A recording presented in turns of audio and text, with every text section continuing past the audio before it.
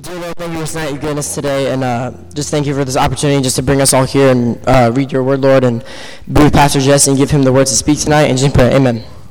All right, amen. Go ahead and find a seat. If you need a Bible, don't have a Bible, there's a stack of them on that back table, all of those blue Bibles back there, and if you want to take notes, there's also a whole stack, there's actually 3 stacks of KF student notebooks back there. You can take one of those, have one of those, and use that tonight.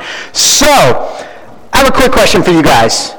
If you could know things about your future, would you want to know? Okay, some of you are like, no. Why would you not want to know? Because if I knew, then I would end up not even knowing. I would just end up doing something. Okay, so if you knew, you would change your future? Is that what you're saying? Okay, what if it's a really good future? You'd mess it up anyway? Okay, all right. So those of you who said, I'm not calling on you tonight, Nathan. I love you. Not tonight. Who in here said yes, you would want to know your future? What's that? Certain scenarios. So you want to know the good things. Well, if I'm about to take a test, then I would see the future, see if I got a good grade of what I wrote down. Okay. If I got a bad grade, I would write down more. Okay. Or go back and study more and make sure. Okay, yeah. How many of you have ever gotten a bad test or grade you wish you had known you were getting that grade so you would have gone back and studied more? Can I give you a suggestion? Just study more in the first place? No, it's like, why would I do that? It doesn't make any sense. Well, here's the reason I ask you that question. Because if you guys remember, we've been walking through for a while now the book of Daniel, and in the last couple of weeks what we've done is we've seen a transition here, especially last week. We see where Daniel has gone from talking about the history of what he's experienced so far in the first 6 chapters of this book, but in chapter 7 it transitioned, and now what Daniel has done is he's gone back in time a little bit, and he's telling us about visions that God gave him. But the visions that God gave him are about things that are going to happen in the future. And a lot of times we think, you know what, if I could just know the future, if I could know the good things, I could be ready for them. If I could know the bad things, I could maybe avoid those things. And we think knowing the future would be a good thing. But it's also possible that if we knew our future, it would not be a good thing for us. In fact, Daniel, we're going to find tonight, as he sees future things that are going to happen, Daniel actually, Scripture tells us, gets physically ill. Because he is so worried and so stressed about what he's seen that God has shown him about the future, it makes him sick. But even in the midst of that, we see Daniel do something that Daniel has done this entire book. Daniel has remained faithful. Scripture tells us that he gets up and he goes about the king's work. He still continues to remain faithful to God and do what God's called him to do as he sees these crazy things going on. So let's jump into what's happening with this second vision tonight. But before we do that, I'm getting too ahead of myself. We've got questions we walk through every week. And if you've not been here and you don't know the answers to these questions, it's okay. You're going to hear a lot of people yell out the answers. It's because for 12 weeks now, I've been asking them the same questions over and over. For instance, who wrote the book of Daniel? Daniel. How old do we believe he was when he was taken into captivity? 15, 16. What's the nation that came in and conquered Israel? That's why I don't call on you tonight. What was the king's name of Babylon? Nebuchadnezzar. Okay, when do we believe this book was written? Around the 6th century BC. And what is the main theme, the central idea of this book? God's sovereignty. Okay, if nobody else answers, Sarah's going to say that one every single time. It's God's sovereignty. It's this idea that God is in control. God is in control of all of human history. Even when things are going off the rails and it makes no sense and you wonder, God, why in the world would you let that happen? God is still in control. Just as much as he's in control when everything's going great. Because the sovereignty of God is something that doesn't change. So we're just going to start walking through this passage. Let me pray for us and we'll do that. God, again, we thank you that we can be here tonight. We thank you that we can come together and we can spend time in your word and see what it meant then, God, and how that meaning still holds true for us today and how we can live out our relationship with you in light of what your word shows us. I pray that you'll help us to understand what we can understand tonight and help us to be different because we've been in your presence. It's in Jesus' name we pray. Amen. All right, so Daniel chapter 8, verse 1. I'm not going to make you stand up yet, but that is coming. It says in verse 1, "In the 3rd year of the reign of King Belshazzar, a vision appeared to me, Daniel, after that which appeared to me at the first." So what Daniel's doing here is Daniel is an old man now. He's probably in his, he's probably in his 70s here. He's an old man, and he's going back in time. So he's saying, hey, there was a time I had this vision, and when I had this vision, God showed me things about stuff that was going to happen in the future, which is kind of weird. It hurts your brain going back and forth like that. But that's what he's talking about here. And he's saying that I'm going to tell you exactly what God showed me. And he says this in verse 2, "And I saw in the vision, and when I saw, I was in Susa, the citadel, which is in the province of Elam. And I saw in the vision, and I was at the Ulai Canal." Now, just a little geographical information. This place called Susa, it was actually located about 200 miles east of Babylon. So Daniel is having this vision, but this place that he's seen himself in this vision, it's a real place. In the vision, he's there. But in real life, he's not there. He's still in Babylon. This is just part of what God's showing him. And here's where things get weird. And I've already told him this, so I have no problem saying this. Because we're getting to a really weird part of Scripture, I wanted one of the weirdest people in the room I know to read that passage for us. So Mr. Chase Brimhall, come on up here tonight. Let's go, Chase. And if you would, please stand with us in honor of reading a chunk of God's Word. And we'll follow along verses 3 through 14. Take it away, Chase. We got to turn his microphone on. Come on. Come on. Hey, y'all give it up for our sound crew. We got new folks learning stuff tonight. Yeah, but we need it for the recording. It's on? Nope, it's not on. It's Sarah's. Talk. Hello? There we go. Yeah! All right. Verse 3. "I raised my eyes and saw, and behold, a ram standing on the bank of the canal. It had 2 horns, and both horns were high, but one was higher than the other, and the higher one came up last. I saw the ram charging westward and northward and southward. No beast could stand before him, and there was no one who could rescue from his power. He did as he pleased and became great. As I was considering, behold, a male goat came from the west across the face of the whole earth, without touching the ground, and the goat had a conspicuous horn between his eyes. He came to the ram with the 2 horns, which I had seen standing on the bank of the canal, and he ran at him in his powerful wrath. I saw him come close to the ram, and he was enraged against him, and struck the ram and broke into his 2 horns. And the ram had no power to stand before him, but he cast him down to the ground and trampled on him, and there was no one who could rescue the ram from his power. Then the goat became exceeding great, but when he was strong, the great horn was broken, and instead of it there came up 4 conspicuous horns toward the 4 winds of heaven. Out of one of them came a little horn, which grew exceeding great toward the south, toward the east, and toward the glorious land. It grew great, even to the host of heaven, and some of the hosts and some of the stars it threw down to the ground, and it trampled on them. It became great, even as great as the prince of the host. And the regular burnt offering was taken away from him, and the place of his sanctuary was overthrown. And a host will be given over to it together with the regular burnt offering because of transgression. And it will throw truth to the ground, and it will act and prosper. Then I heard a holy one speaking, and another holy one said to the one who spoke, For how long is the vision concerning the regular burnt offering, a transgression that makes desolate, and the giving over of the sanctuary and host to be trampled underfoot? And he said to me, For 2,300 evenings and mornings, then the sanctuary shall be restored to its rightful state. All right, let's pray one more time. God, we thank you. We thank you for, again, the opportunity to be here, to be in your word. Lord, help us to understand what we can understand tonight. It's in Jesus' name we pray. Amen. Y'all give it up for Mr. Chase. And Chase, I was corrected. I was told you aren't the weirdest person I know. You're just willing to do a lot of things, which makes you do weird things, and that's what makes you seem weird. So we all love you, Chase, and we're glad you're here tonight. All right, so in this, there's some weird stuff happening here. Okay, we've got a goat with horns, we've got a ram with a horn, we've got a fight, we've got broken horns, we've got 4 new horns, we've got a little horn, there's stars and a burnt offering, and some kind of time frame of 2,300 evenings and mornings. all pretty confusing. And as I said last week, we're not going to dig into every detail, but there are some things that we can clearly understand. But I mean, how much better would it be if God just said, hey, here's what's going to happen, instead of all of this stuff? I mean, you probably wanted that same thing about your own life. Is that, God, why won't you just tell me what's going to happen?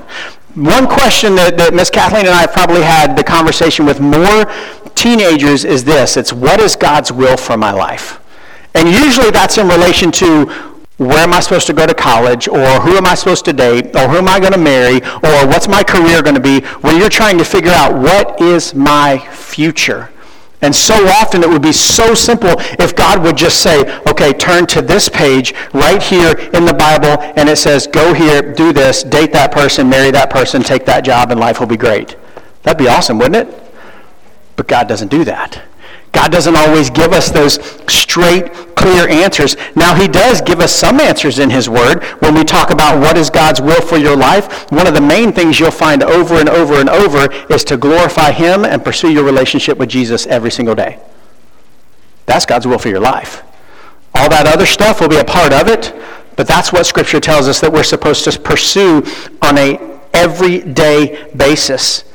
And there's nothing wrong with that kind of question, because that question comes from a desire to know what's going to happen, because we want to know how our choices are going to affect the future. We want to understand what's going to go down. And that is exactly what Daniel's trying to figure out here. As he's listened to all of this and seen all of this play out with the goat and the ram and the horns and the big horn and the little horn and the 4 horns, I'm getting ahead of myself, and the 4 horns and all of this other stuff that's going on, he simply wants to understand. Look at what it says in verse 15. He says, when I, Daniel, had the vision, I sought to understand it.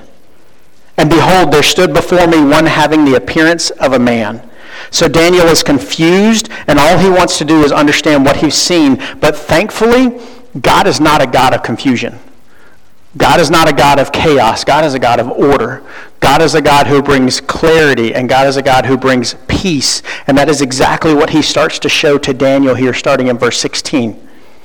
He says, and I heard a man's voice between the banks of the Ulai, and it called, Gabriel, make this man understand the vision.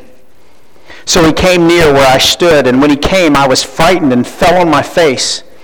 But he said to me, understand, O Son of Man, that the vision is for the time of the end. And when he had spoken to me, I fell into a deep sleep with my face to the ground.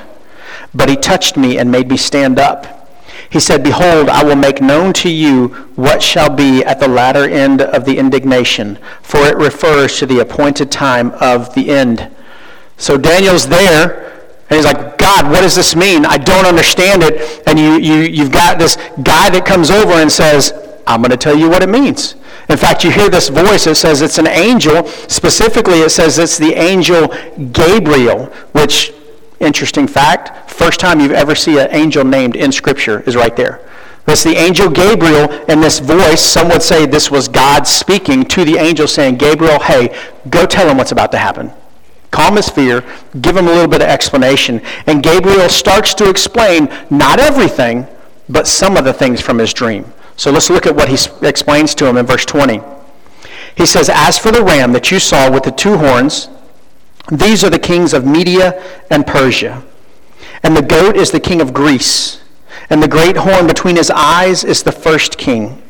As for the horn that was broken, in place of which 4 horns arose, 4 kingdoms shall arise from his nation, but not with his power.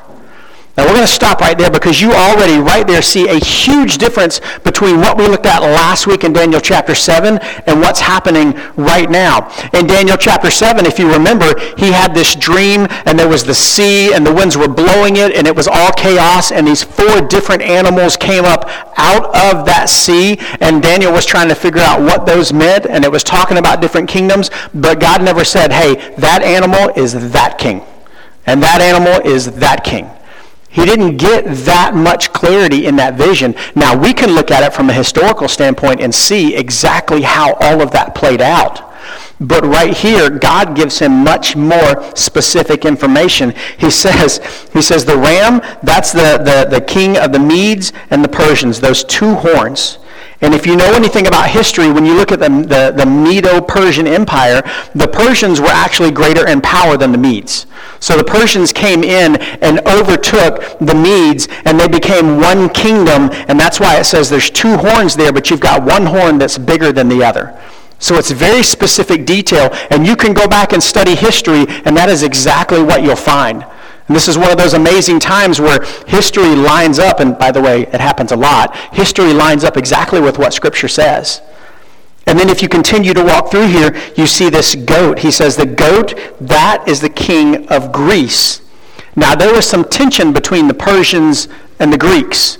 In fact, for a period, let me make sure I say it right, of about 200 years, the Persians had been attacking Greece and the Greek culture, and they had been coming after them and interfering with their affairs. And then along comes this guy. Have y'all ever heard of Alexander the Great before? Yeah, you've probably heard of him from history. He's the guy that comes in and leads Greece. Now, it was his father. His father is the one that brought all of Greece under one kind of empire, one kingdom. But it's Alexander the Great who comes in, and he goes after this Medo-Persian Empire. And history tells us that he conquered them in about 3 years. Which, to come in and take over an entire kingdom, an empire the size of the Medo-Persian Empire, that was a big deal to do it that fast. So Alexander the Great was getting stuff done. And when he died, history tells us he had 2 sons, and his 2 sons took over. However, they had problems. And they died. And then 4 of his generals took over. And those guys' names, let me make sure, I don't know if I can say them right, but it's Cassander, Lysimachus, Seleucus, and Ptolemy. Did I say that right? Is that close? What's that? Is the P silent?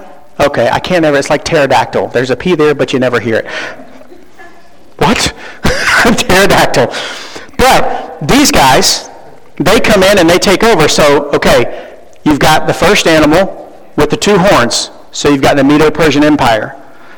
Then you've got the other animal that comes flying across, hits the first one, breaks the horns. You've got Alexander the Great, comes in with Greece, takes over the Medo-Persian Empire. So that's what we've got going so far. And then the horn that was on the ram's head, it actually says that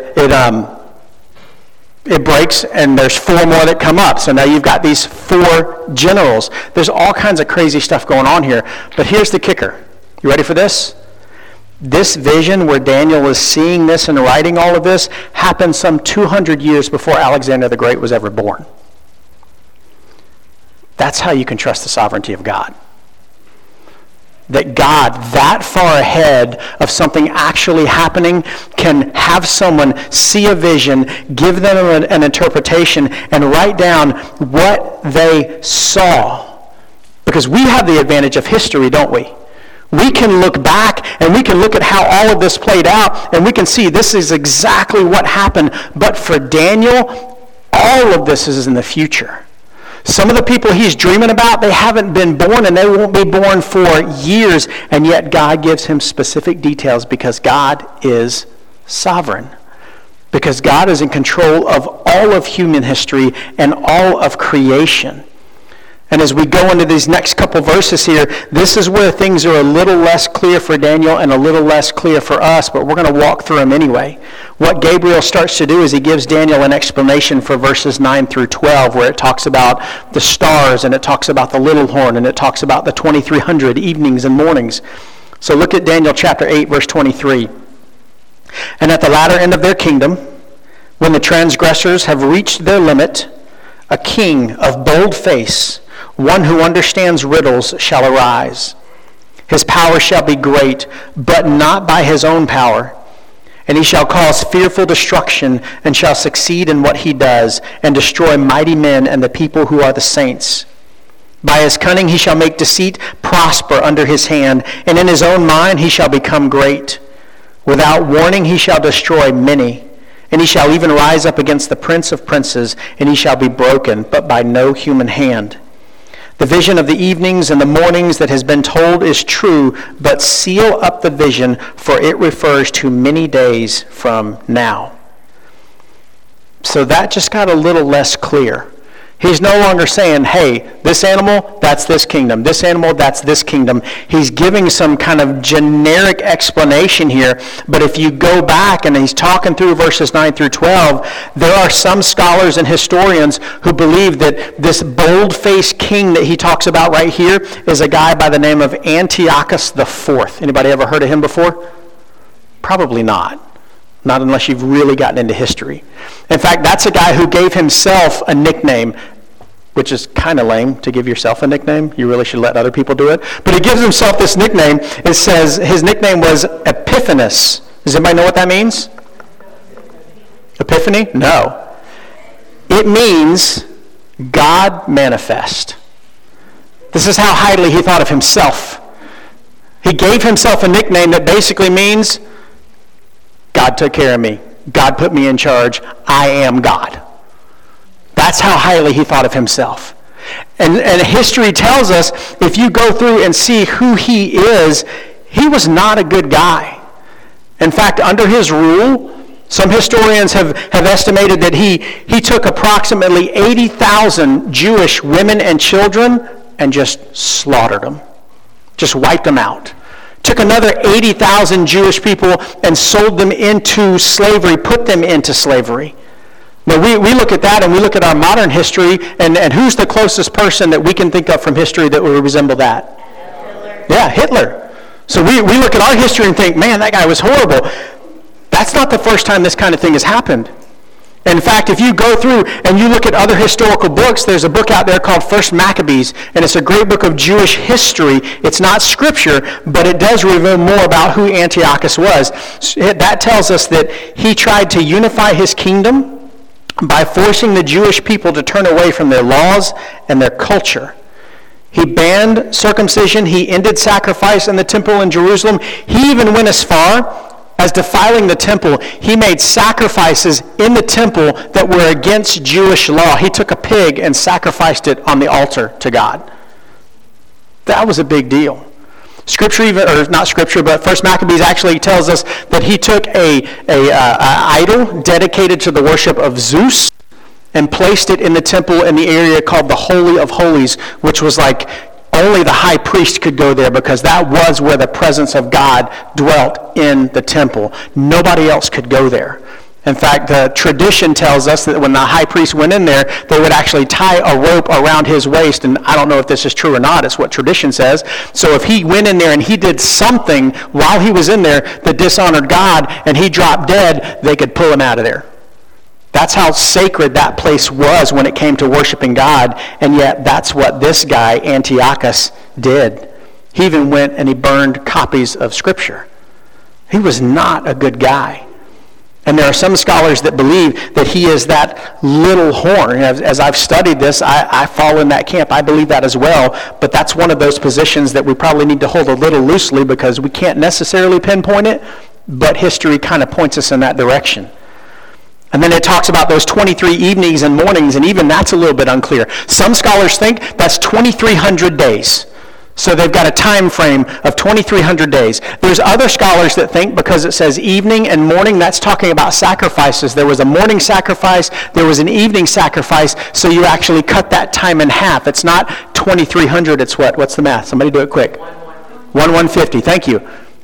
So now you've got disagreement between scholars on what that time frame actually is, and this is the hard part when you get into prophecy. Some of it's really clear, some of it not so clear, so we have to study it and do the best job we can to understand it. And here's the crazy thing. This is how hard prophecy is to understand sometimes. I want to jump to the New Testament for a second. Matthew chapter 24. I want you to listen to a conversation where Jesus is talking to his disciples. And there's something very specific he says in this conversation. Starting in verse 3, he says, "As he sat on the Mount of Olives, the disciples came to him privately, saying, 'Tell us, when will these things be, and what will be the sign of your coming and the end of the age?'" So they're asking questions about some of the things that Daniel was probably having in his vision, because they're trying to find out. Let's talk about the end times. And in verse 4, Jesus answered them, "See that no one leads you astray. For many will come in my name, saying, 'I am the Christ.' And they will lead many astray. And you will hear of wars and rumors of wars. See that you are not alarmed, for this must take place, but the end is not yet. For nation will rise against nation, and kingdom against kingdom, and there will be famines and earthquakes in various places, and all these are but the beginning of the birth pains. Then they will deliver you up to tribulation and put you to death, and you will be hated by all nations for my name's sake. And then many will fall away and betray one another and hate one another, and many false prophets will arise and lead many astray. And because lawlessness will be increased, the love of many will grow cold. But the one who endures to the end will be saved. And this gospel of the kingdom will be proclaimed throughout the whole world as a testimony to all nations, and then the end will come. So, when you see the abomination of desolation spoken of by the prophet Daniel standing in the holy place, let the reader understand. Then let those who are in Judea flee to the mountains. You catch what Jesus just said? What does he reference here? What's that? He references Daniel. He says right there, when you see the abomination of desolation spoken of by the prophet Daniel standing in the holy place. That verse right there, 15, that abomination of desolation that Daniel spoke of, if you remember back to Daniel's vision, it talks about how there's going to be the desolation. This is what scholars believe, this guy Antiochus coming in and sacrificing this pig on the altar that's dedicated to God, that it desecrated the temple. But understand what's happening here. When Daniel saw the vision, it was in the future. In Jesus' time, that had happened in the past. But look at what Jesus said. So when you see the abomination of desolation, he's talking about something that Daniel saw in the future, something that physically has already happened in the past, and yet he's telling the disciples, I want you to look for it in the future. It's blowing my mind. This is crazy stuff. He's talking about something in the past that's also going to happen in the future. That's why prophecy is hard to grasp sometimes. And what he's doing here is he's illustrating something that we see in Scripture over and over. It's this already but not yet tension that we live in as disciples. Because this one thing, this sacrifice that desecrated the temple, it's already happened. And yet the way Jesus is talking, he's saying, it's not yet. It's still coming. It's this same idea that we know that Jesus has already come to humanity. He has already sacrificed his life. He's picked it back up. He's paid the price that is owed for our sin. That has already happened, and yet Jesus hasn't come back yet. It's that already not yet. You also see it when we talk about the kingdom of God. We know that one day everything is going to end. Jesus is going to come back. Jesus is going to bring all of creation back into order the way it was from the beginning. And Scripture tells us the kingdom of God will reign on earth forever. So that's not yet, right? And yet the kingdom of God is right here, right now, through the believers in the body of the church. We are also the kingdom of God. So it's that already not yet tension. And that's where we live when we try to understand some of this prophecy. And that's not a bad thing, but it's something that we've got to remember. It's a tension because we can't fully understand the mind of God and what he intends, but we can trust him and we can trust his written word, even when we don't understand every bit of it. Look at the last verse in Daniel chapter 8, verse 27. And I, Daniel, was overcome and lay sick for some days. Then I rose and went about the king's business, but I was appalled by the vision and did not understand it. Daniel is struggling with what he's seen here. He's wrestling with these images because it's been revealed to him, and some of it he can grasp, some of it he can't, but it's okay. Because at that time, some of that didn't make sense to him. But one day, we look back, and some of that is absolutely clear to us.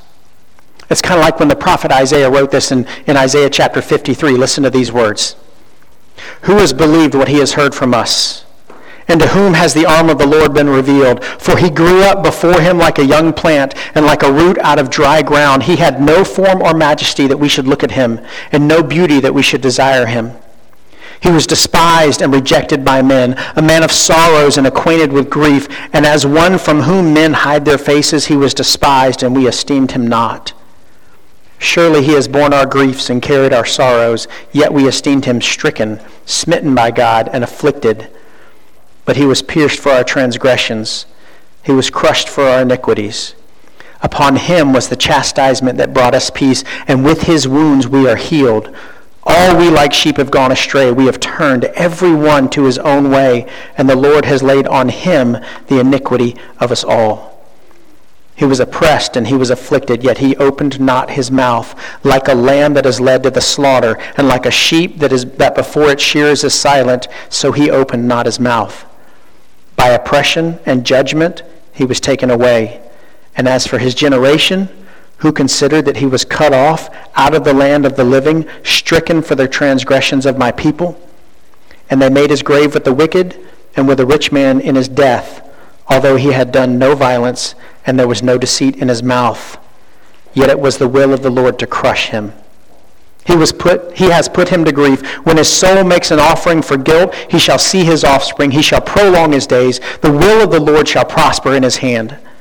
Out of the anguish of his soul he shall see and be satisfied. By his knowledge shall the righteous one, my servant, make many to be accounted righteous, and he shall bear their iniquities. Therefore I will divide him a portion with the many, and he shall divide the spoil with the strong, because he poured out his soul to death and was numbered with the transgressors. Yet he bore the sin of many and makes intercession for the transgressors.